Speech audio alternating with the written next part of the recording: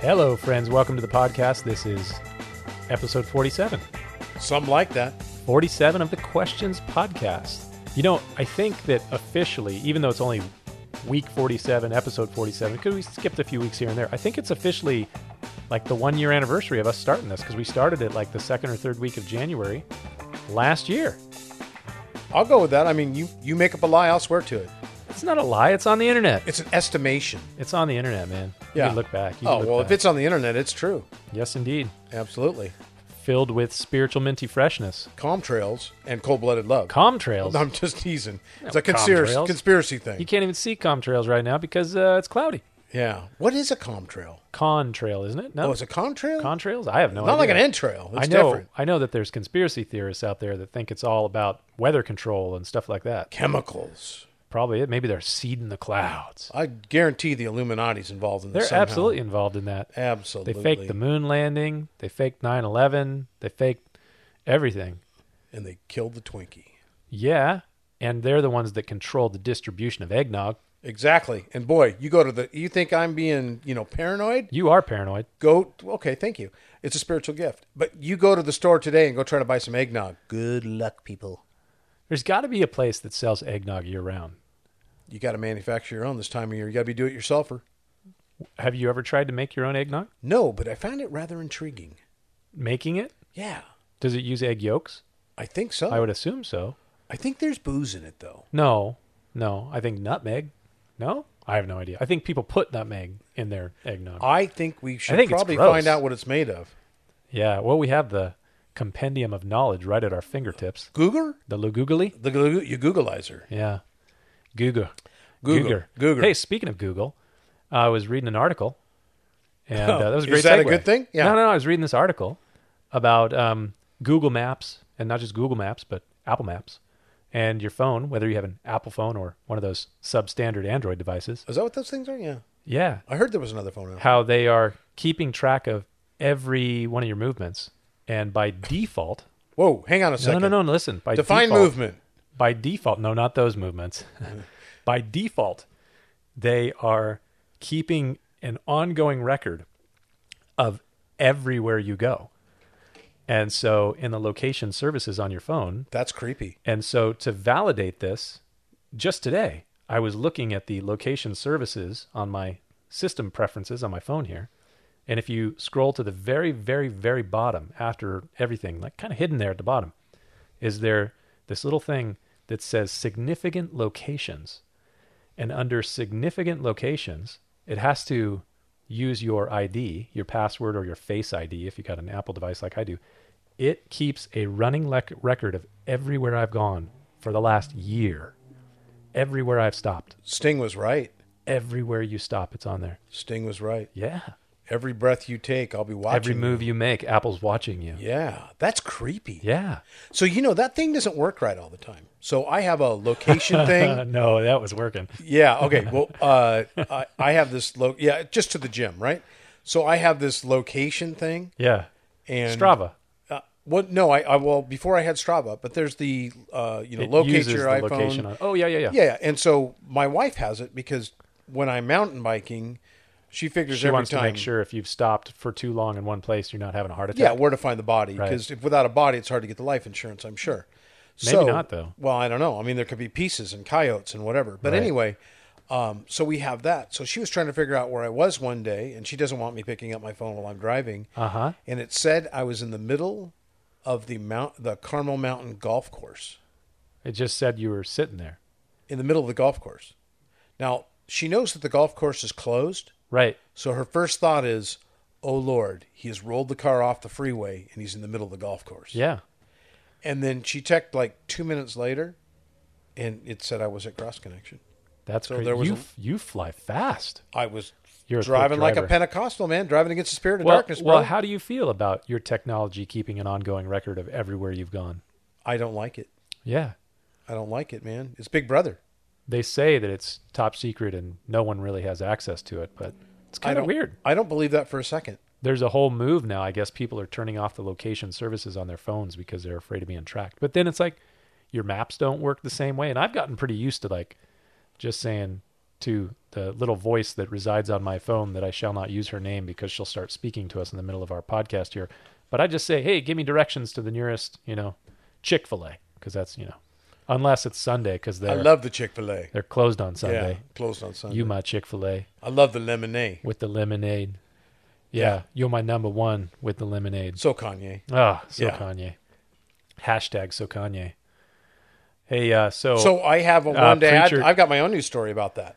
about that? About what? Yeah. So some of the major universities, particularly back east, are using an app that uses the location services on your phone to track all their college students. You have to do this, and it's how they find out if you're actually attending class. Oh, wow. They find out if you're in high-risk places as far as parties. Oh, And like for the football team, they have a curfew, and the football team they know, or sports teams, they know if their athletes are out past a certain time. sounds like Puritans, man. It's total Big Brother, Yeah. and it says the students are not up in arms about it because they're basically trading their private information for safety. What a trick, dude. That's creepy.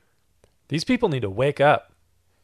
Yeah, smell of lasagna. Wake up, millennial. Exactly. Okay, boomer. Yeah. That's the new one. You heard that one? That hashtag? What? Okay, boomer. Oh, They that say sounds it's derogatory. It is a derogatory way Yeah, that millennials you- like, okay, boomer, whatever. You want to see Boomer? Call me that and watch what happens to your lip, okay? Just saying. You want to see boomers? I get some old people got old Now- people strength. You were born in 1964, right? So is that the tail end of this? Yeah, thing? so we'll call you Gen X. Well, I more identify with Gen X. Yeah, All my music and all those other things because that you I listen to punk rock. Yeah, I love punk rock. Punk rock's rock is great. definitely Gen X. Needs to be more Christian punk rock songs. Yeah, we've kind of moved away from that. I know. Yeah. I loved those. Punk kind of really started to go out of style with the alternative movement in the late 90s. Yeah, That was kind of like when I was coming of age with music. alternative, no jobs, all that stuff. Yeah. Come now. Come on now. No. You got a job? Well, see, I sit on the border of millennial Gen X, so I kind of identify with millennials, like the senior class. I'll call myself the senior class of millennials. That means I have a job and I own a house and I have kids.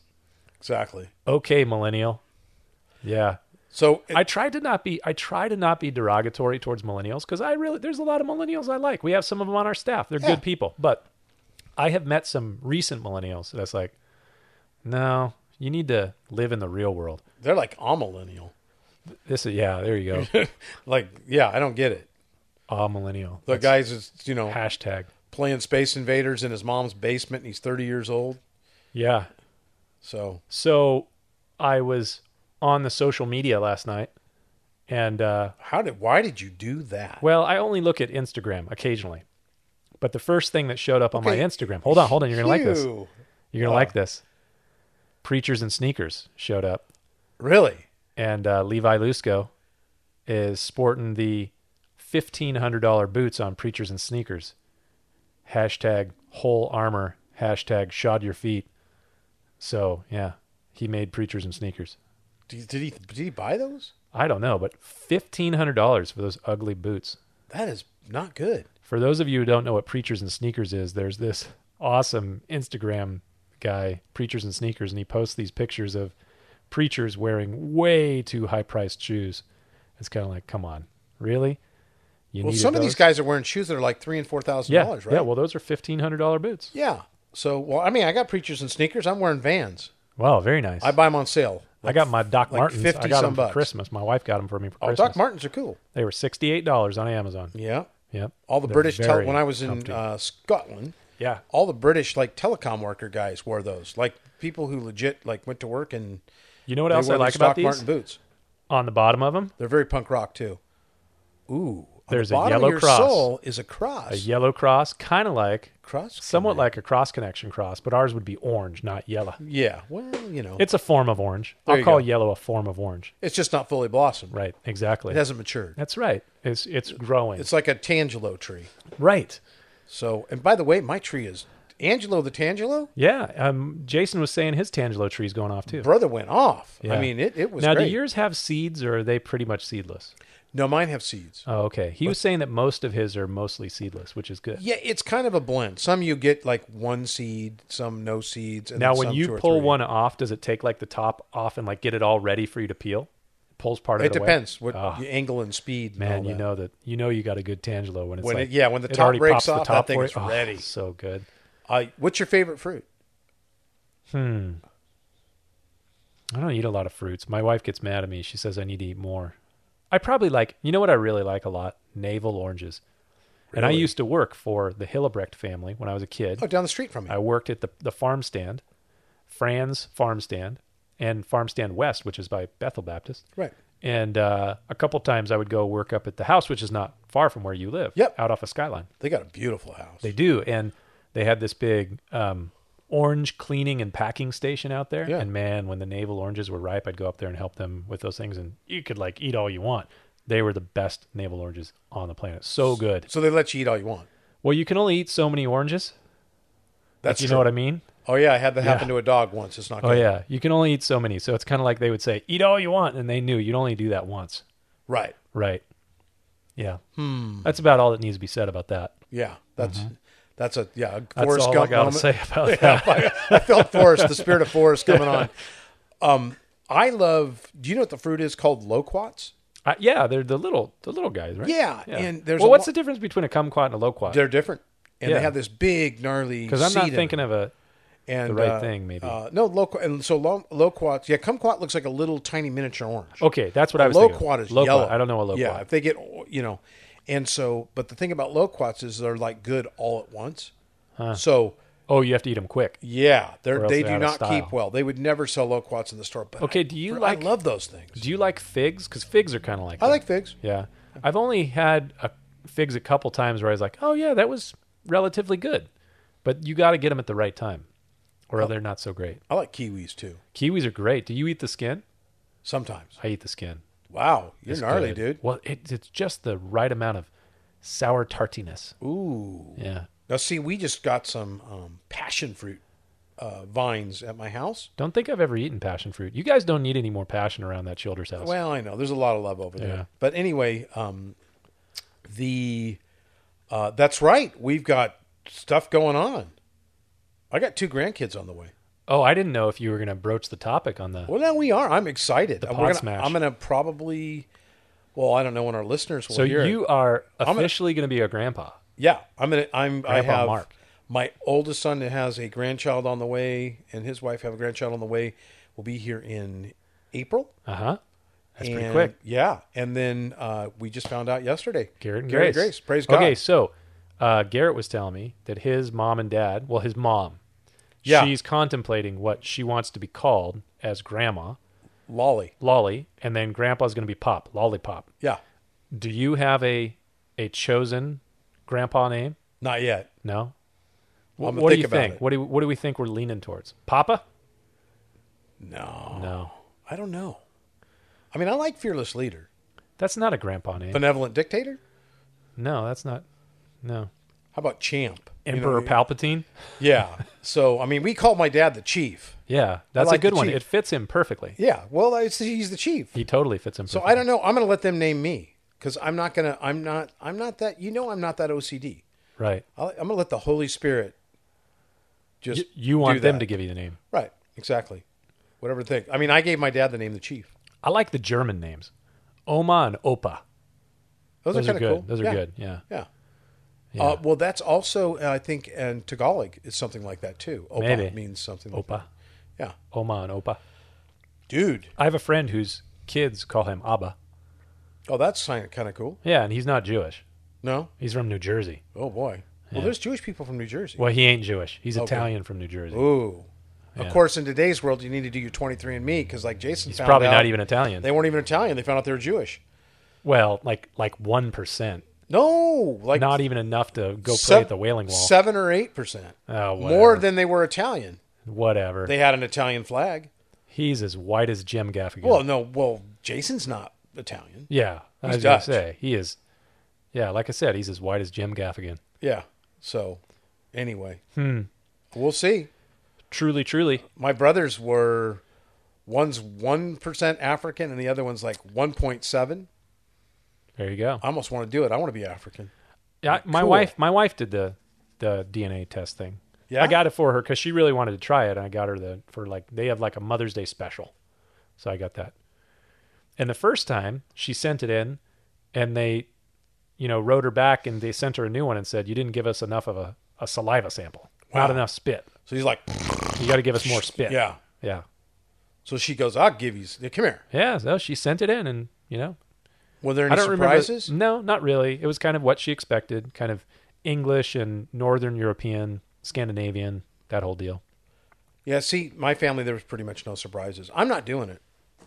Sometimes I feel like I'd like to try it, but I haven't done it yet. I don't know if anybody in my family, I don't think my mom has done it or my sister or brothers. I don't think any of us have done it. I just don't want my Now, I have a DNA out there, sister-in-law. man. I have a sister-in-law who was adopted and never knew her biological parents, Uh-huh. and she did it, and she met her dad through it, and he didn't even know he had a kid. Ooh. Yeah. So she That's got kind to of meet a her dad. Yeah, cool it was kind of surprise. cool. Yeah. She went and met family she didn't know she had. Yeah, it was kind of cool. I had a cousin that was reintroduced to her dad. I don't know that she ever even met him. And it was kind of a cool thing because I think they were Christians. Yeah. So it was kind of a cool thing. So I was at a family gathering. This is a couple years back. And this is my part of the family that's not so much Christian churchgoers. And one of my family members was giving this very, contemplative, leading the conversation about how amazing all this DNA stuff is showing us. Do you guys realize we have a common ancestor? I'm sitting there going, yeah. yeah. Yeah, we've kind of been saying that for thousands of years, Yeah. buddy. Uh-huh. Yeah. We all go back. Yeah. Uh-huh. Like I don't know you from Adam. Yeah. Uh-huh. Yeah. Anyway. But everybody sitting there was like, wow, that's so amazing. I was like, Did you just when was the last time you guys went to church? people? Come on now. People. Jeez. Book Get of a, Genesis. get a glove. Get in In the the beginning, game. God made the heavens and the earth. The earth was out. Did you born bust void. into a 40-minute sermon on it? Yeah. They deserved And it. God said, let us make man in our image. Form man, dust of the ground, 11th breathe him, breath commandment. of life. Don't be lame. There you go. Okay. Wow. That's not in there. So, yeah. I'm not doing it. I don't want to get linked to some crime or something. And we're quite sure you would. Absolutely. Yeah. So no way. The government's got nothing on me, man. Well, except I just told them. But anyway, It's recorded. it's okay. Recorded. It's law. We're going to use your toothbrush or your hairbrush to do a DNA sample and figure out Hey, well, look what happened to Superman, man. what happened to Superman. They took a lock of his hair Yeah. and they made another Superman. Almost killed him. Is that how they made Doomsday? Who tried to This get is him? an old Superman. Oh. I don't know superheroes so well, especially DC. I don't either. Except I the just saw it one once. superhero I really like, he's a DC guy. Who's that? Batman. Batman's awesome. My favorite Batman That's why quote. I want a Cybertruck, because if Batman had a truck. I bet my favorite cyber quote is Batman quote is the same as yours. Like Spider-Man. Uh-huh. They're getting in the car and Spider-Man. Oh, I didn't see the movie, but I you remember you didn't. telling me about He this. goes- This is Batman versus Superman or something like that? I don't know which one it was. I think it was. And Spider-Man's like, so what's your superpower? And Batman, as he's climbing into his Mercedes, goes, I'm rich. Yeah, there you go. And I'm like, that was funny. Where does he get those fancy toys? Oh, man. Yeah. He has a cool car. He has a cool plane. He has cool toys. It's awesome. So if you're going to hang with one superhero, who would you want to hang with? Batman or Iron Man? Iron Man would be fun. Iron Man's pretty cool. Although I will say that Robert Downey Jr. made Iron Man Cool. Iron Man. Yeah. I mean, I didn't read comic books growing up. Did you read comic books? Nope. Yeah, I wasn't a comic book guy. I wrote so Mad none of these- Magazine for a while. Yeah, it makes a lot of sense. Yeah. There But yeah, so none of these characters are like beloved characters for me. So, but yeah, Iron Man. I think Robert Downey Jr. did a good job. Can on you that. imagine what it would like to go fishing with Aquaman? See, I saw some people watching Aquaman, and I tuned in for like maybe 5 minutes. I was like, this has got to be one of the dumbest movies I've ever seen. I'm sure I'm going to upset somebody out there, but I this actually is liked dumb. it. Did you? Yeah, I did. okay. Well, there were there some you go. great lines in there. Yeah. But you know the best part of the movie was? What? When the movie was all over, because all it is just water and all the stuff going all the time, right? So the best part of the movie is if you get out of the movie and I had to go to the restroom and there was an old guy in there, older than me. That doesn't mean that much older. And he goes, oh, gosh. He's just standing there and he goes, I had to go so bad and all there was in that movie was water. It just makes it worse. And just the torture of listening. I mean, I could never have one of those Zen fountains, that's for sure. Power of suggestion. Wow. So here we are. yeah. Should we do some questions? Yeah, we should probably talk about other things. The only news story I had was the one that the technology is keeping track of where we're going. And I had the one. All I had was like Duke University, and the kids They're keeping track of where all those kids are going. Yeah, which I mean, I could see if the parents were keeping track because they're paying for the money. But that's creepy. Yeah. Yeah, I'm not into it. Anyways, the other side is like, hey, services turned track on, away. I'm not going anywhere. I think the one that kind of freaks me out the most is when you're talking about something, and then next thing you know your phone is listening to you because it's sending you advertisements about the things you were just talking about. Like, we'll go on there. I'm sure there'll be an advertisement for Duke University because you were just talking about Duke University. You think so? We'll look in a few minutes. Oh, probably. I guarantee it. It's Duke University. Yeah. And then, well, the funny one was the other day, Missy was thinking something. Yeah. And it showed up on her phone. She's like, oh, it was reading her mind? Oh, no. So, one cool thing that I think that Apple did on this latest iteration? Where they actually show you how much time you spent on the phone and what you've done with it. And it's... the screen time. Screen time. I don't like that. I love it. It's not helpful. I'm like, you know what? I was on there for 2 hours a day. That's ridiculous. So, forget about it. Oh, well. All right. Well, hey, I was, listening to your sermon. I'm glad you listened to it. It was good. You had some big words in there. I was using some okay words. Is it historicity or historicity? Historicity. Okay. Did I use historicity? Yes, you did. What was the context? I don't even remember saying that. You're talking about the, evidence for miracles. Oh, the historicity. Yeah. So, that's, historicity. Is there a word as historicity? No, it's just all in the way you say it. Okay. I was going to say tomato. I've heard it both ways. Is it preface or preface? I don't know. Preface. Tomato. Yes. So here we go. Is Christianity, number one, is Christianity a religion or a relationship with our Creator? Yes. Oh, man, how many times have you heard that old line? Yes. That's my answer. Yes. C. I think it's both. I think God in Christ makes it possible for you and me to have a relationship with God in heaven, to be connected with God.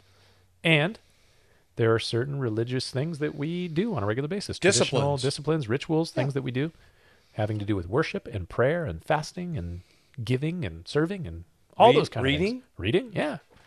So you could call those religious. Good works. Yeah. So, yeah, I think both.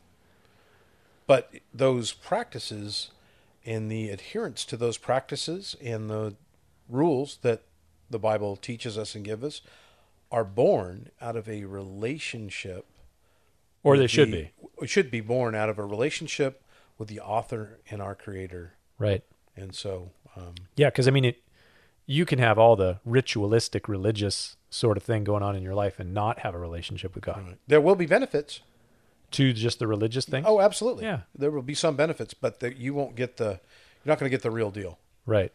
You're going to, You're gonna smell the coffee, but you're really not going to get to drink it, so to speak. So anyway, it's for a long time I liked the smell of coffee and not the taste, so that would have been just fine for me. Really? Yeah. Do you like coffee now? Again? I like coffee now. I like really, really, really strong coffee. I kind of got you back drinking coffee, didn't I? I've been drinking it for a while. No, but I think when I came here, I think that was part of it. I started hitting it heavy. When you and I went and got an espresso maker together at Bed Bath & Beyond? That was hysterical. I can't wait to tell that story here at this church. I think I'm telling it right now. What? Yeah, we went to Bed Bath & Beyond together to buy an espresso maker. And the guy looked at us like, he looked at me. What in the world is going on? I put it on the there? counter, and I put it on the counter, and he goes, "Would you like a receipt?" I go, "No, it's for us." And he goes, "Oh." And were we in my little BMW that time? Yeah, well, yeah. So you were totally behind me. You didn't catch the whole thing, and you turn around and you go, "What's up?" And I go, "Let's just get out of here." And you're like, "What the heck are you doing?" I go, "Come on, let's get out of here." Oh, stop. And we get outside, and I'm dying. And what is so funny? I said, "That dude thought we were a couple homosexuals out trying to furnish our apartment, sweetie." And he's like, "Oh my gosh!" I go, "Now let's get in our little BMW Roadster," and that thing was so tiny, we couldn't hardly hold. We could hardly put the espresso maker in there, and we ended up taking that one back because it wasn't very good. Right. So, oh my gosh! But we got judged. Man, oh man. Yeah. So I think that was the last time I rode in that car with you. Probably. They probably saw us pulling up there and go, "Hey, check these guys out." No, it's Bed Bath & Beyond. Yeah, that's true. They don't judge. Anyway, Yeah. moving on. Okay. It's a relationship All with right. Jesus. Number 2. What other evidence of transcendence is there in addition to the 5 evidences for transcendence? Transcendence. Transcendence. You have a hard time with that word? I don't know why I do, because I normally can say that. We just don't It's use that not word part of very much. my Repertoire? everyday vernacular. Your repertoire? Yes. Vernacular. Sir, That was a vernacular. good There you word go. you chose there. Anyway, transcendence you shared on Sunday. So I'm assuming they're talking about it in the Bible. So, I mean, gosh, there's Abraham's encounter. Well, no. So I gave 5 evidences on Sunday Right. for Jacob. 5 evidences for transcendence. 5 evidences that there is a reality beyond this reality. Okay. But they're looking for evidence. Okay. So no, I think so. The question: what other evidences besides those 5 evidences? So I talked about the fact that we have a desire for transcendence is an evidence. I talked about historic accounts of transcendent Historicity. experiences. Yeah, Historicity. historicity. So Jacob and Peter and all those things. All right. Then I talked about prophetic fulfillment, which alludes to the fact that there is a God, because there Right. are these predictions and they come to pass. And I used the nation of Israel as one of them. And then I talked about contemporary evidences, miracles, and I talked about near-death experiences. And then I talked about my own personal experiences of transcendence. So are there other evidences? There's a whole bunch of different philosophical proofs for the existence of God, or evidences for the existence of God. One of them that even a number of atheists, like very well-known atheists, often say this is a good argument, is the argument, the anthropic principle, or the fine-tuning of the universe, that everything is really, really fine-tuned, and it seems to imply that there is a creator who set everything in order perfectly. And so, yeah, if you go and read on the cosmological argument or the anthropic principle, you go online and look at those things up, you'll find all kinds of evidences, fine-tuning. There's a great author, Stephen Meyer, I think his name is, and he's a philosopher, but he's also a scientist, and he's got some great writings on the whole issues of fine-tuning in the universe that points to intelligent design. So It's interesting. There's quite a few engineers that are Christians because they see design in the a lot universe. of physicists and Yes. mathematicians too. Yeah, so they're not dummies. Right. It was. You ever been to Reuben H. Fleet Space Oh, yeah, Center? yeah. Right. They had this big display one time. I remember being down there with the kids, and we're there, and they were talking about this billion-year, old universe and all this, and it says the universe by design, and it was talking about the design of the universe. Right. And so my kids were there, and I just asked them. I go, if something has been designed, what does that mean? And they're looking at me. I go, does it mean that it had to be designed by somebody? And they're like, you got a point there, boss. If you can see design in the universe, there needs to be a designer. Right. And so it was kind of there wasn't an agreement to say that the universe had design, yet really be saying there's no designer. Right. So that's the anthropic principle, that everything is finely tuned for life. Exactly. Yeah. And then there's philanthropic. Yeah. Whatever. No. Anthropic. Oh, like anthropologist, but Well, optic. anthropos is man. Yeah. I Right. knew there was a Greek thing Life. involved in here. And so anthropic, the fact that we exist, humans are here, it's finely tuned for life, the universe is. There's another one called the Kalam cosmological argument. And the Kalam cosmological argument, it has a series of, kind of statements, logical statements. Whatever begins to exist has a cause. Do you agree with that? Yeah. So whatever begins to exist has a cause. The universe began to exist. Therefore, the universe has a cause. And God is that cause. Right. Right. I'm down. Yeah. What's your favorite Greek word? My favorite Greek word? I'm going to go with agape. Really? Yeah. I like Euros. Are you hungry, Mark? Yeah. No. Well, it is getting near dinner. Yeah. I like, agape is a great word. Yeah. Plus, you sound so weird when you say it Yeah. because it doesn't sound like an English word. The other one is chamal, which means like compassion. That's Hebrew. Oh, that's right. Yeah. Doggone it. That's right. Instead of the Old Testament. Right. Man, screwed that one up. Yeah, totally. Okay, I'm staying with Euros then. There you go. No. You know, Agape's you know good. a little Greek and a little Hebrew? Yeah, just a little. The greatest thing in the world is when you're teaching in a pulpit and you throw out a Greek word that you've studied the roots of and you pronounce it, and there's Yeah. two Greek people in the audience Like, that I know. No, that ain't it, dude. Apostolos and Ismene were their names. Great people, loved them to death, and they would just shake their heads, and you were like, You man, butchered that one, dude. I struck that one out. Yeah, Here, no, come to Hamal my- is right, Hebrew. Come to my little diner and I'll give you a euro. Yeah. I'll explain to you how you said that word wrong. Yeah. Agape. Agape. All right. Agapao. Cool. Yeah. Euroclydon. Yeah. Koinonia. Koinonia. Fellowship. Communion. Yeah. Yeah. You know, it's really lame. When Christians buy boats, Yeah. they name them koinonia all the time. Really? Yeah. There's a lot of koinonias out there? Yeah. Oh, that's a good People you know, look at that and come go, on the what boat. does that mean? Come Not to bad. fellowship. If I get another boat, I think I'm going to name it like the fish and chips or something. Nice. I Yeah. thought it was going to be Dock Total. Well, that'll be my best boat. I don't know, I'll get my best boat now, but we'll see. Ah. We'll All see right. if that lotto ticket pays off or whatever. I don't play the lotto.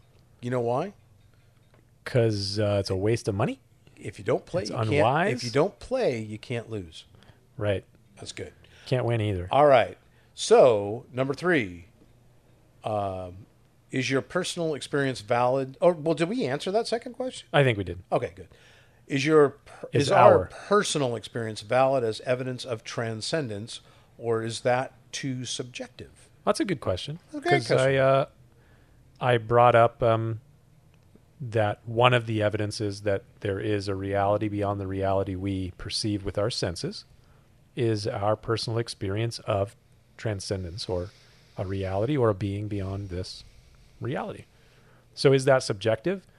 I guess in one sense you could say it's subjective, but the experiences of a person doesn't necessarily mean that those experiences are wrong. They should be tested and questioned and that sort of thing, but doesn't mean that they're wrong. So if I experience that the stove is hot, and then I make the claim the stove is hot, it's not like I'm not speaking truth. My personal experience of the hot stove has proved, hey, be careful touching that.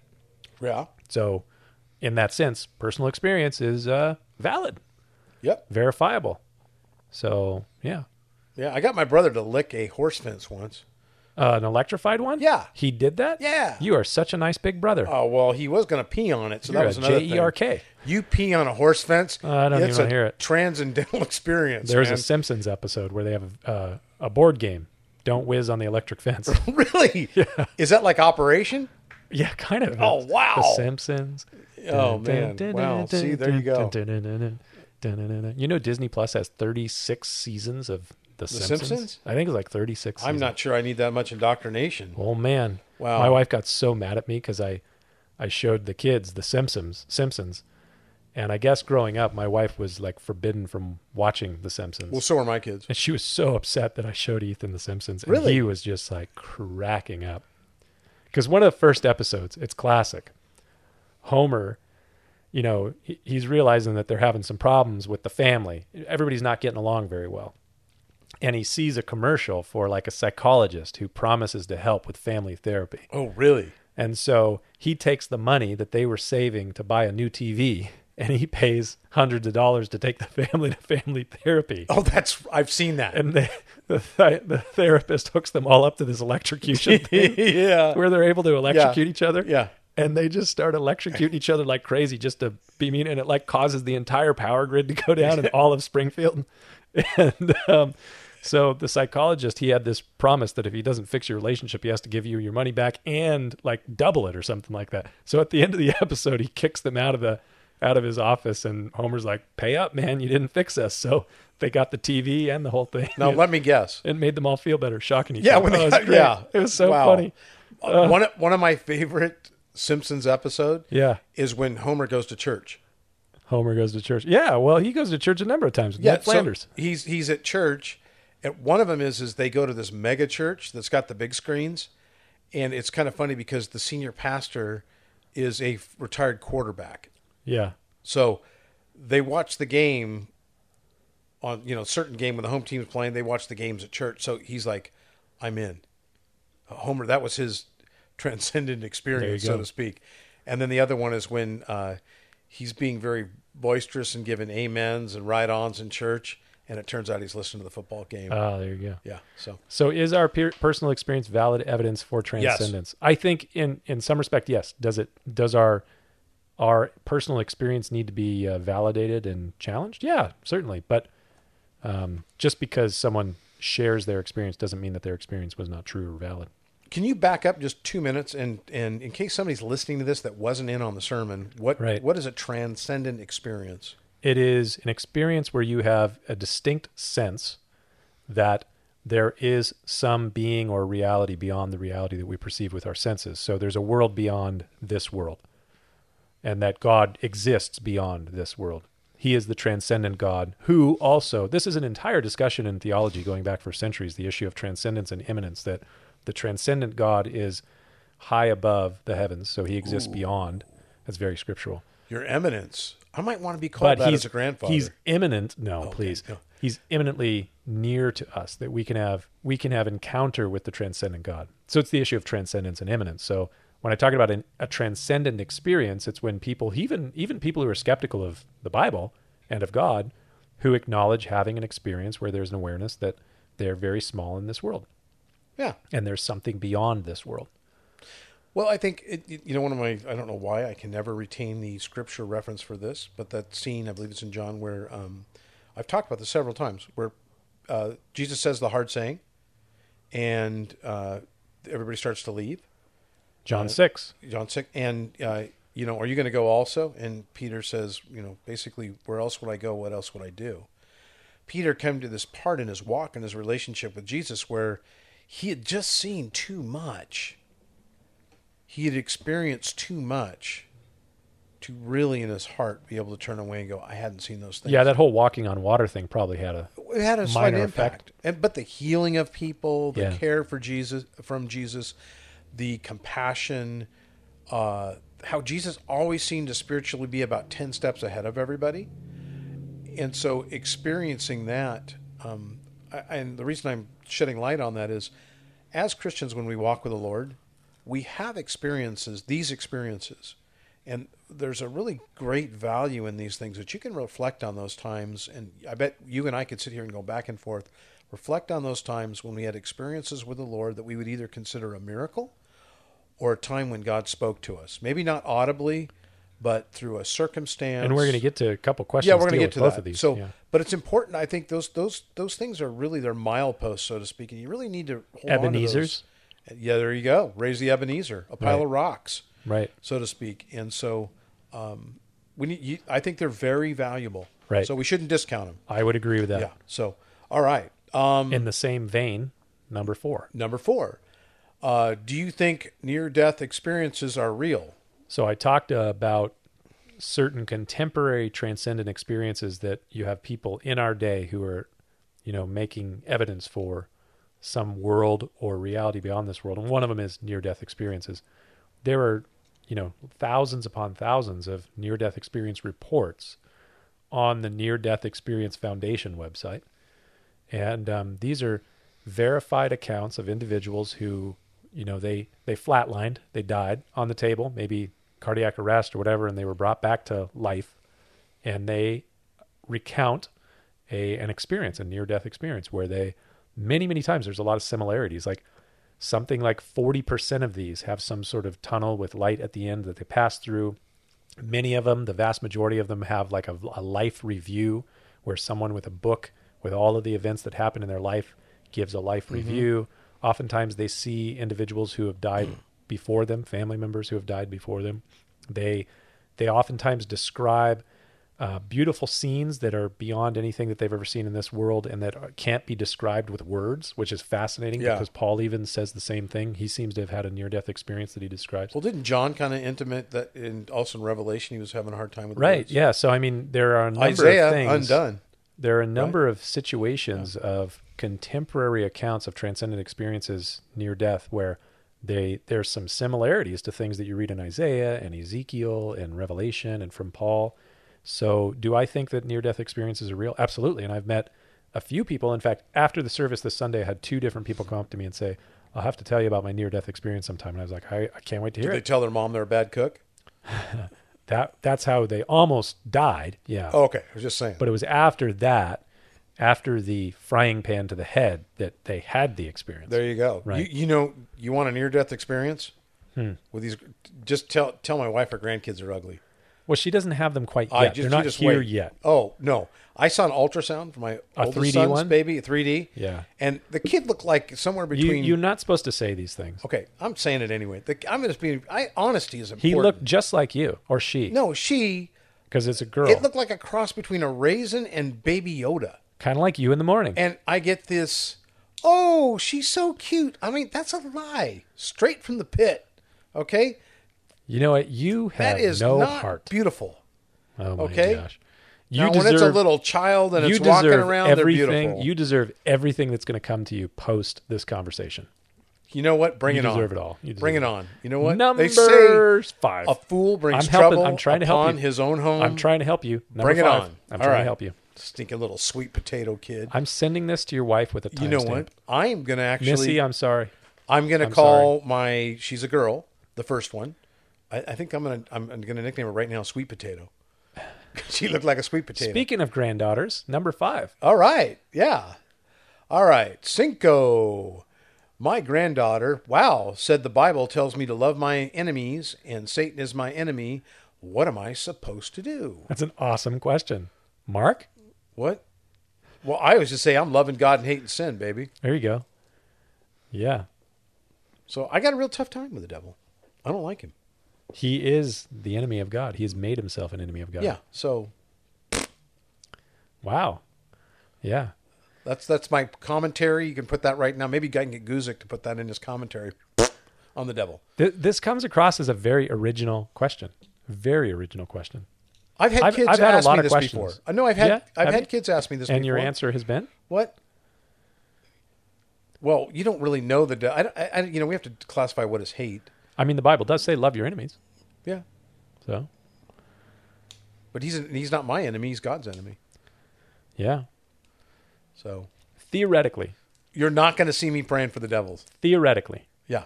Could the devil repent and be redeemed? I think so. You think so?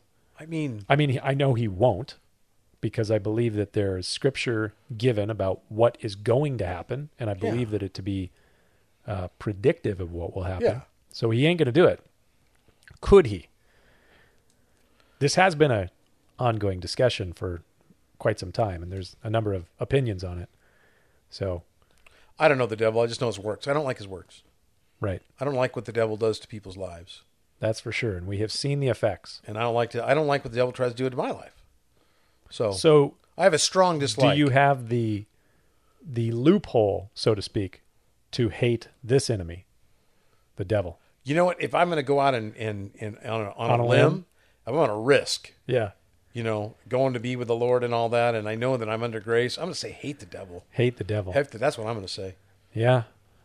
I mean, there's some evil people out there. I still pray for them. Okay, number 6 is transcendences. Transcendence. Transcendence. Okay, that's that's okay. I was wondering because I was reading and I had my glasses on. Is transcendence connected to transcendental meditation, and is it bad to meditate? I don't know about no transcendental medication and whatnot. Have you heard of the Maharishi Yogi? I think I drank some of his tea the other day. That's yerba mate. No, it was No? yogi tea. Yogi tea. I was wondering if it'd make me join a cult and shave my head. Maharishi Yogi. That's a great, it just sounds so yogi-esque. I would never name a dog that, though. He's the guy who came up with TM, Transcendental Meditation. Transcendental medications? No, not medications. Oh, transcendental meditation. The Maharishi Yogi. Maharishi Yogi. Okay, now that was a big deal in the 70s. Well, it started in the 50s. Oh, is But that yeah, what it was? it kind of But- took but off. I mean, in the 70s, Well, I remember as a kid. Once you had the move of, because you had transcendental meditation. I almost said medication because you said it. And then you had in the 1950s Timothy Leary in the 1960s bringing in the whole thing of psychedelics, especially LSD. Groovy, baby. And when you put those things together with things like astral projection, then you get Ooh. people into all kinds of wackiness. Wow, you had what? Isaac Asimov, and there was a lot Isaac of Sagan. Asimov. No, hang on a second. Isaac Asimov, he's the writer of like the He's a Christian, isn't he? Christian. No, he's a science fiction writer, wasn't he? You had a Am I lot thinking of of somebody weird else? stuff out there. Yeah, I don't know. Asimov. Yeah, there's some Isaac. crazy people. Asimov. Yeah, Asimov. He was a writer. Yeah. You know who's a heretic? Huh. Total heretic? Dr. Spock. Well, Dr. Spock's not the same as Spock. No, different. No. He killed the good name of Spock. That guy had some. I didn't like his child rearing books. I never read his books. That was way, way before my time. So transcendental meditation is kind of a mantra-oriented meditation that people, through repeating the same mantra over and over again in a meditative state, they enter into some sort of transcendent experience, basically. So, I think you're talking to God, huh? well, not so much, but getting in touch with the higher levels of the universe. So they're hanging out, going, mecca lecca hi, mecca I mean, ho. it's very clear Yeah. that there are, how shall we say, non-righteous ways to have encounters with transcendence. Like, for example, the occult. Do you know people who have been involved in the occult? Oh, yes, I do. Yeah, people who get into seances and they, work through mediums to connect with the other realm, or through Ouija boards, or all kinds of different things, tarot cards. Bad stuff. So the occult is an unrighteous way. This is exactly what the Old Testament, we're going to be getting into Deuteronomy. We'll talk about some of this stuff where it is forbidden for people to engage with transcendent experience through those sorts of things. So they're unrighteous. They're not in accordance with God's nature or his law. So I would say the same thing about something like transcendental meditation. I would also say the same thing about people who are doing some of the meditative practices today that involve psychedelics, just like they were in the 1960s. It's coming back with a vengeance today. Yeah. So there's all kinds of people who are doing ungodly, unrighteous things, engaging with pharmakia in the Greek, which is Yep. sorcery, would be translated that, but also where we get our idea of pharmaceuticals in the sense of like narcotics, especially hallucinogens, to engage with some of those things. So, there's all kinds of different things that people could engage with that would potentially open them up to transcendent experience. And some of them are not necessarily unrighteous things, like fasting. People who go on extended fasts will have ecstatic experience. And there's all kinds of different things. But Okay, so- I think we have to be careful with those things and make sure that we are doing such things in accordance with the nature of God. So a real simple one, and I want to know where you would rate this on that scale. When you put together a Bible study, right? Yeah. Obviously there's harmonies in the Gospels, there's verses that you typically share together, things like that. But when you're sitting there and you're praying, Right. and you're putting a sermon together, And you're in the zone. you're in the zone, so to speak.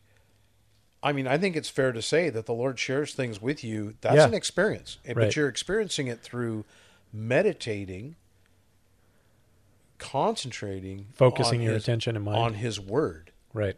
And when you focus and meditate on God's Word, this is a very simple thing.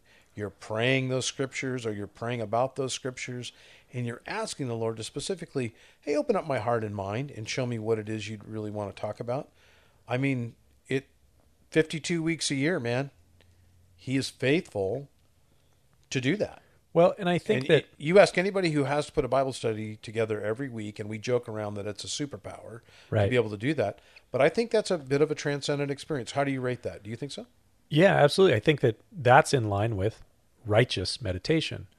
Like God speaking through Joshua tells him as he's preparing to bring the children of Israel into the promised land, this book of the law shall not depart out of your mouth, but you shall meditate therein day and night, that you may observe to do according to all that's written in it, for then you will make your way prosperous and have good success. So that's Joshua 1:8. And then Psalm 1, blessed is the man, he talks Yeah. about in his word he meditates day and night. So there is a form of Eastern meditation. TM, transcendental meditation, would be connected to some of this, but some of it is it's kind of being rebranded in the 21st century under things like mindfulness and different forms of meditation. And even yoga in its purest sense has connections to some of these sort of things of positioning yourself in certain positions, body positions, and then meditating from those positions to try and remove focus or attention from the self and to have kind of a disembodied encounter. And so there's all kinds of things that people do that would not be in accordance with the scripture. But one of the things you can do that is in accordance with the scripture is to meditate upon and to think on the word of God, like what you're talking about there. And there have been many times where I am praying, I'm reading and studying through the scriptures where you kind of have a loss of the sense of everything else that's going on around you, and you get like an amazing focus on what's going on, and you end up putting these things together for this message, and you're like, man, I don't know where that came from. I'd never thought of that before, and it's as if the Lord is just very clearly by his Spirit speaking to you. And so there's a lot of people who speak of kind of being in the zone or having that kind of focus when they are extremely focused on whatever it is that they're doing, and they're in kind of a meditative state. But there are ways in which I think you can do that that would be outside of the bounds of what is righteous, and in accordance with God's nature. So yeah, I do think we need to be discerning and careful about those sort of things. But we also should recognize that there are certain things in this world that open us up to encounters with kind of an ecstatic experience. Some of them involve substances, and some of them don't involve substances. Some of them involve prayer. Some of them involve fasting. Some of them involve all kinds of different things. So we just have to be very careful with the way that we engage with these things. Yeah. So is it bad to meditate to experience a transcendent experience? Well, as long as it's in line with what we find in the scriptures, I think you can pretty much be safe. Yeah. And I think it's important to ask God to, keep you aware of like where the boundaries are. Yeah. Give me some fences. Give me some curbs, Lord. Right. So I think we answered that. Give me some wisdom. Yeah. Number 7, have you had any other transcendent experiences besides the one you shared on Sunday? Did you hear me talk about that on Sunday? I didn't get to that. It's towards the end of your sermon. I was gone this Sunday, by the way, is my disclaimer. Yeah. So real quick recap. The one that I shared, and I didn't have a lot of time on Sunday to get to it, but the one that I shared in the second and third service was an experience of very clear answered prayer, where my wife and I had a bill that was just under $1,200 that came unexpectedly. And my wife, being the spiritual one, she said, well, we should pray. And I kind of cynically said, well, yeah, I guess let's pray, like the good pastor that I am. And so we prayed, real quick prayer. Lord, you knew about this bill. We didn't know about it. I'm stressed about it. Would you provide for it? And within 48 hours, from 3 different sources, God provided the exact amount of money for the bill. And I look at that and I just go, I can't see that as a coincidence. It seems too much as if God answered that prayer. So have I ever had any other experiences like that? One that comes to mind, Mark, one of the gifts of the Spirit, fruit or gifts of the Spirit being the word of knowledge. Right.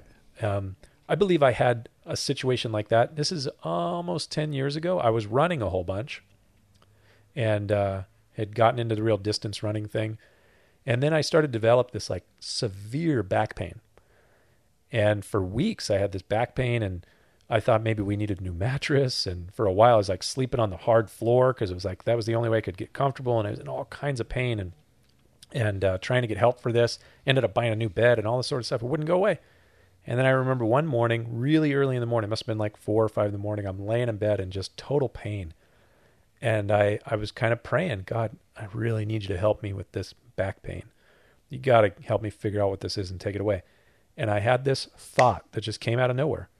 And it was not an audible voice, but it was very clear, like someone was telling me.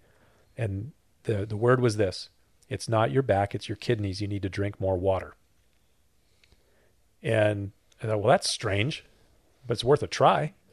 So I got up that morning, started drinking a whole bunch of water, drank a whole bunch of water for several days. My back pain went away. So you're going into renal failure or whatever? I don't know, but I clearly had some problems with my kidneys and not my back. So, and then, got all dealt with by, I think I was way dehydrated and wasn't drinking enough. And wow. Yeah. But it was like a very clear word of knowledge. Came out of nowhere. I'm laying there. God, I really need you to help me with this back pain. And just so clear as day. It's not your back, it's your kidneys. You need to drink more water. Yeah. I would say, for me, there's too many to talk about. Right. When you're in ministry in our position and you have the same, I probably have more contact with people than you do because sometimes you're in the pulpit. I'm not talking to people, but Right. and just over the years, and then being from a larger church, there's too many. I've seen too many miracles. I've seen too many Answers to prayer. answers to prayer. Too many things that clearly, where God had spoken and come through, that I can't. Where else would I go? What would I do? Right. It's too hard to deny. And I'm going to say, and I will get to this a little bit. I think one of the things that I would say about the American church, because you mentioned a term for this, being science something or other. Scientism, Yeah. where we elevate science to like a religion. I think that we're a little bit dry sometimes on talking about supernatural things that we Right. can't explain. And we really, without the supernatural, there's no Bible. There's no relationship with Right. the Lord. The entire thing is a supernatural experience with our Lord. And I think we have to be really careful that we don't try to, commodify the Bible, take the Bible and turn it into just facts and places and people and things, because there's so much about it we can't explain Right. that is spiritual, and it's meant to be something we can't explain. Why Jesus was able to, with the centurion's faith, heal this girl from a distance, right? But it proved a point. Right. And so those things in our lives, and I've just seen too many things, and so I think the church could do a better job of talking about. And I think it's these worth things. It's worth noting that we are a product of our culture. Yes. And if you go into some other places in the world, Central and South America, Africa, Asia, Middle East, there's more of an acceptance and recognition of the supernatural, of miracles, of transcendent experiences, dreams and visions, things that we would be highly skeptical of in our culture and kind of somewhat cynically deride or poo-poo, if you will. Yeah. I'll go with poo-poo. Yeah. In other countries, there's just a recognition that these things are more real. So we need to understand we're kind of a product of our post-Enlightenment scientism culture.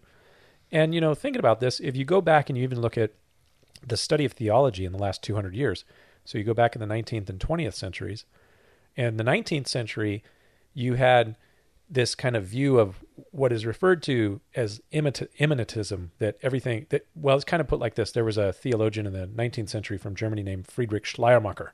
I like that name, Schleiermacher. That is not German at all. No. And Schleiermacher, he kind of had this immanentism view that everything that happens is a miracle of God. It's all miraculous. Everything going on around us is miraculous. And in some sense, there's truth to that. I mean, both of your son and daughters and laws and all that, there's a miracle going on. Right on. Conception and babies being, born Yeah. and all this sort of stuff. That's a miracle. There's something absolutely And when they're miraculous. teenagers, you pray for a miracle. It's a miracle if they survive. Yeah, exactly. So Schleiermacher, That's our near-death experience. there you segment. go. Yeah. Schleiermacher, he had a view of immanentism that everything is miraculous. And then kind of in response to that in the 20th century, you have a guy named Karl Barth. And he has a view that kind of separates from that, that God is very distant kind of a mindset. So you have these two different sides, like this reaction to a hyper view of God's presence in everything that happens, and then kind of a disconnected view of miracles that no, didn't happen. So we are a product of that. So here we are in the 21st century, Western, culture, and built upon a scientific method going all through the whole, post-Enlightenment period of time, modernism, the whole deal, postmodernism now, where we're very skeptical of everything that happens, and we got to be careful about that because there are things that are going on that cannot be explained easily with just experimentation and scientific method. Well, there's a whole spiritual world that Right. we don't see. That's what we believe, and we Yeah, believe that we have the no evidence recognition supports of that. that. Yeah. So I gave 5 evidences this last Sunday of things that seem to support that conclusion. In fact, I read a great quote the other day from an apologist that I really like, having to do with this whole topic on the issue of faith, because sometimes you'll talk with people who are kind of modernistically oriented or scientifically oriented, and they kind of downplay the idea of faith. And William Lane Craig, he said, faith is trusting in what we have good reason to think is true. And I think that's a really good statement. So to make the statement that there is a reality beyond this world, we have good reason to think that that's true because of the things that we see, like our own personal experience, like predictive prophecy coming to pass, these sort of things, near-death experiences, miracles.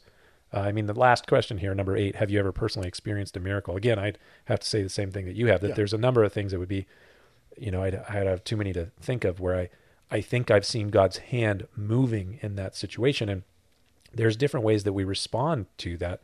Sometimes people think that a miracle is, God supernaturally reaching into this world and doing something beyond natural occurrences, which I would say, that seems to be what a miracle is. But other people think that miracles are not necessarily breaking the laws of nature, but they just conform with the laws of nature, and even laws of nature that we don't recognize, or they're very little, virtually unknown laws of nature. However you describe it, it seems to be that there are events that happen that cannot be explained by what we would refer to as the rational sciences, if you will.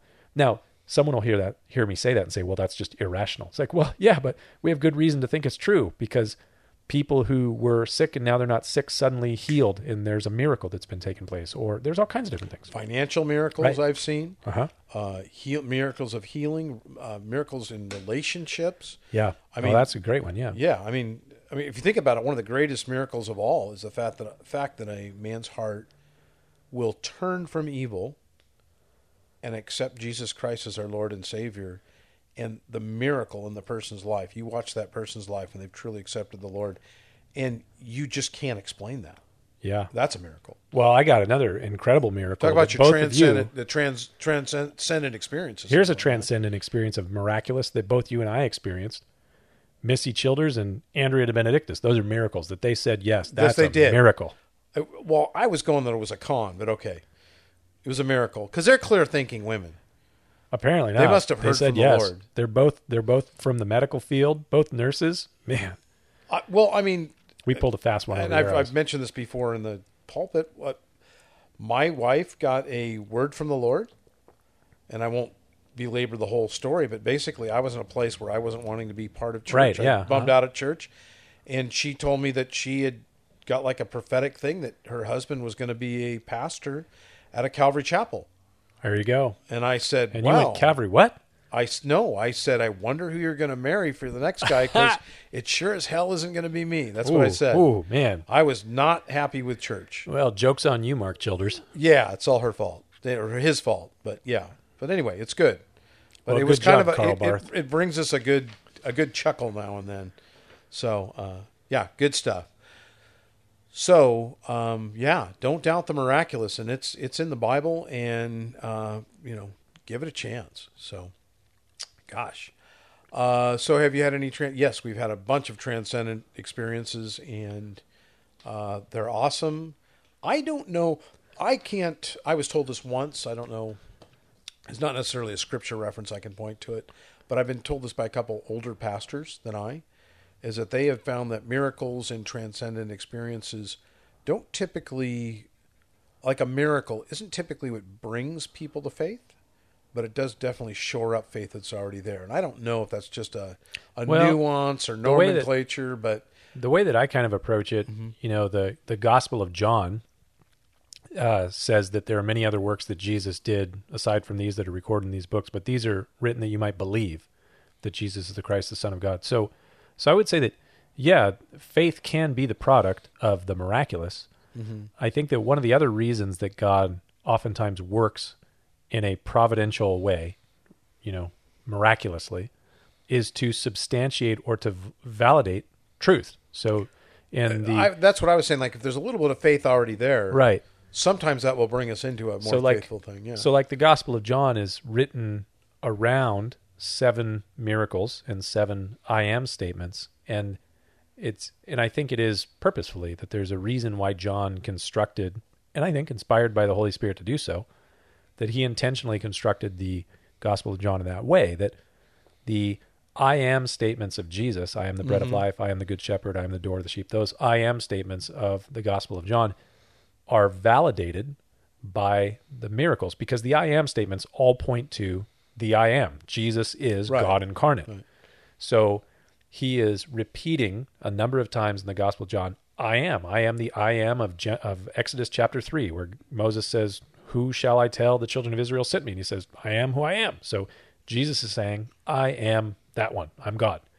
And the 7 miracles substantiate or validate the message. He turns water into wine. He feeds the multitudes with just a very little bit of food. You go through all the different miracles, raises Jairus' daughter and heals the lame man at the pool of Raises? Bethesda. It'll be a miracle if we ever get a raise. No. That would be a miracle. Yeah, not for this podcast. I guarantee you that. So all of those, they validate who he is. And the greatest of all miracles validating that Jesus is God is the resurrection. Well, and one of the things that I point to when I taught through it was when we have Jesus as basically, he's completed basically what I call the signature miracles of the Messiah. The trifecta. Yes, he's raised from the dead, healed the blind man, and he's healing lepers, and he's doing all these things that are evidences of the things that we were expecting out of the Or Messiah. we were told to expect.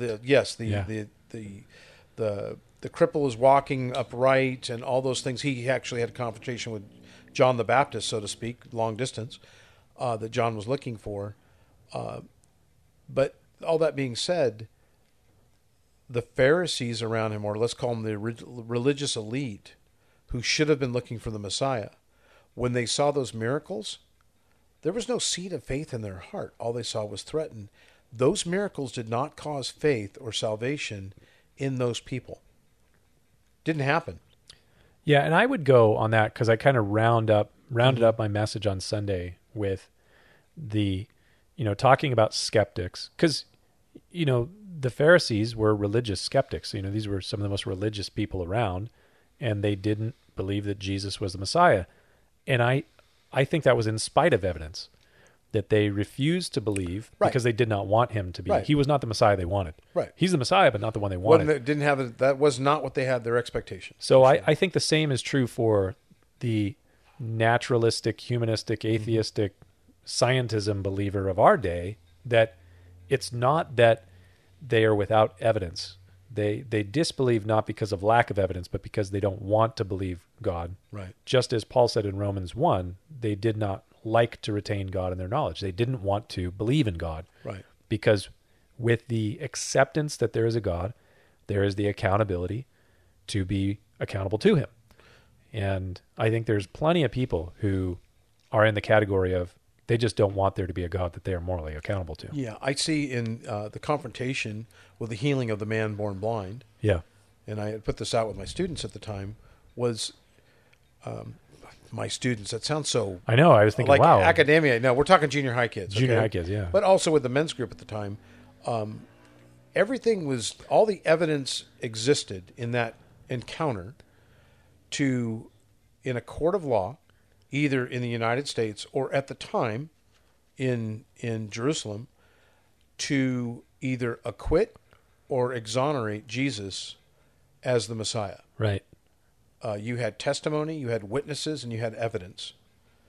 In the testimony of these witnesses, and you had hard evidence, facts. And then you have the fact that nobody had ever been healed of congenital blindness there. Yeah. You had that also.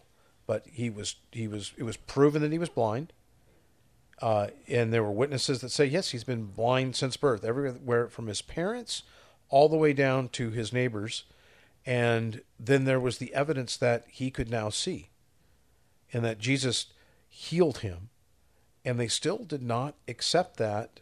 Everything they needed by their law to convict or exonerate, by their legal standards, they did not apply that to this situation.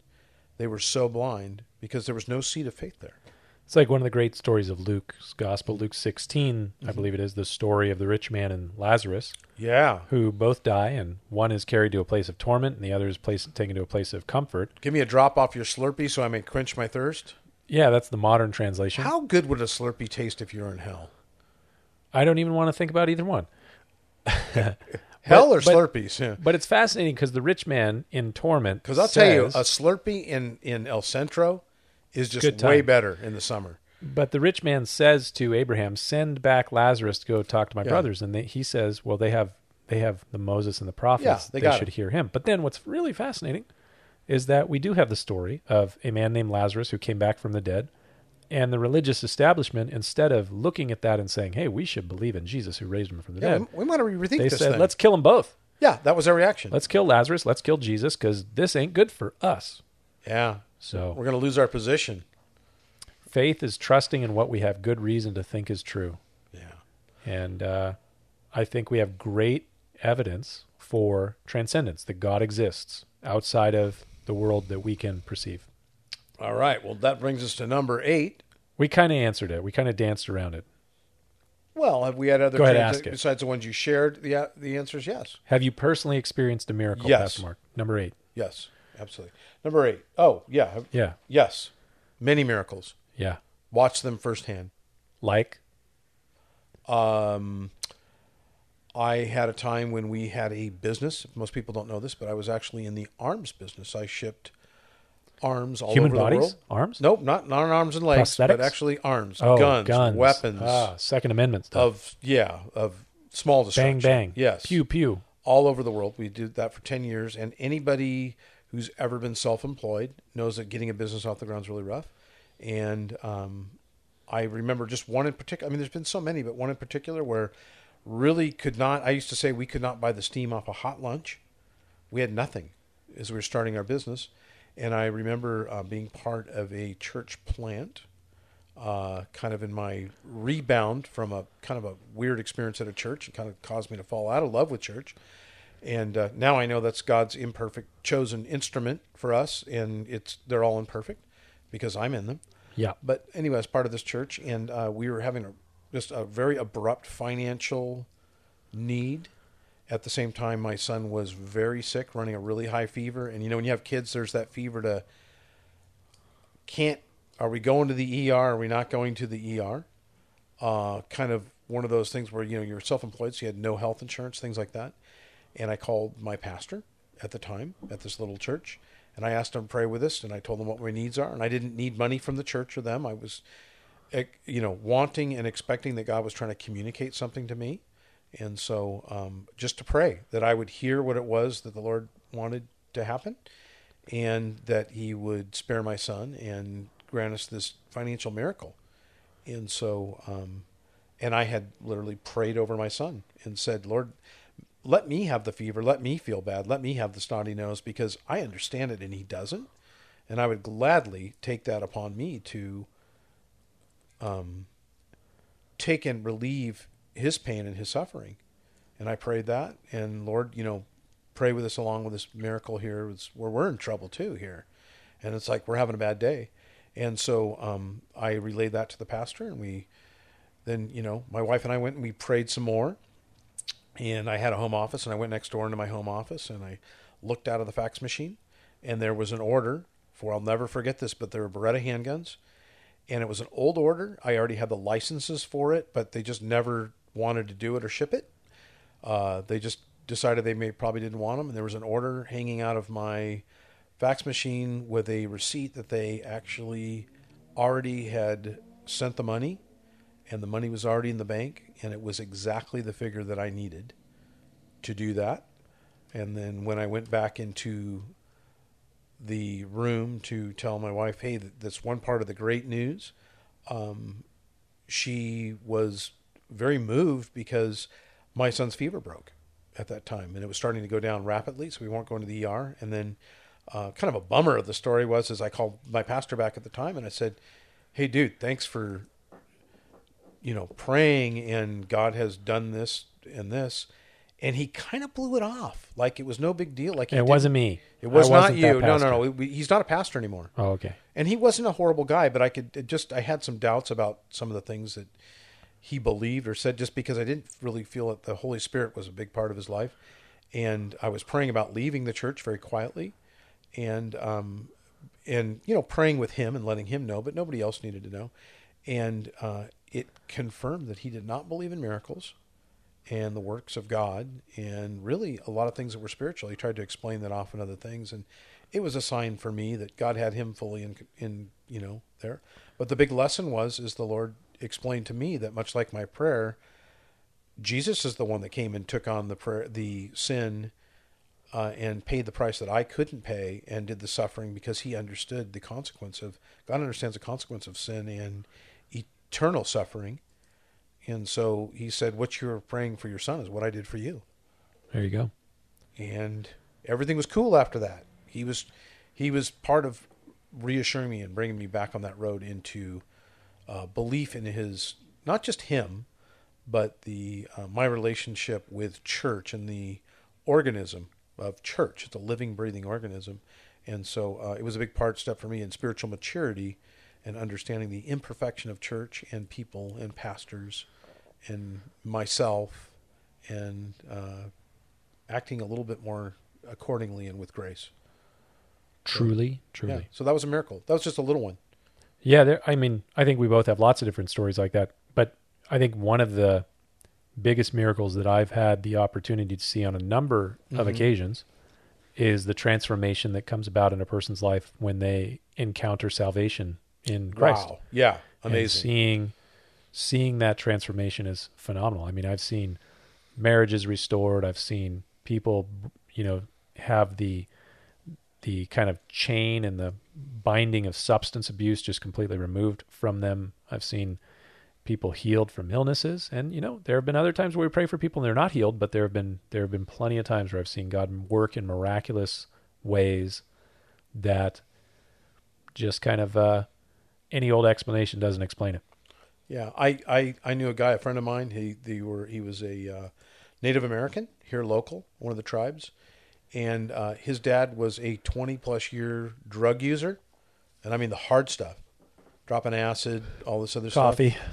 Yeah, no frappuccinos there. It hadn't been invented yet. Had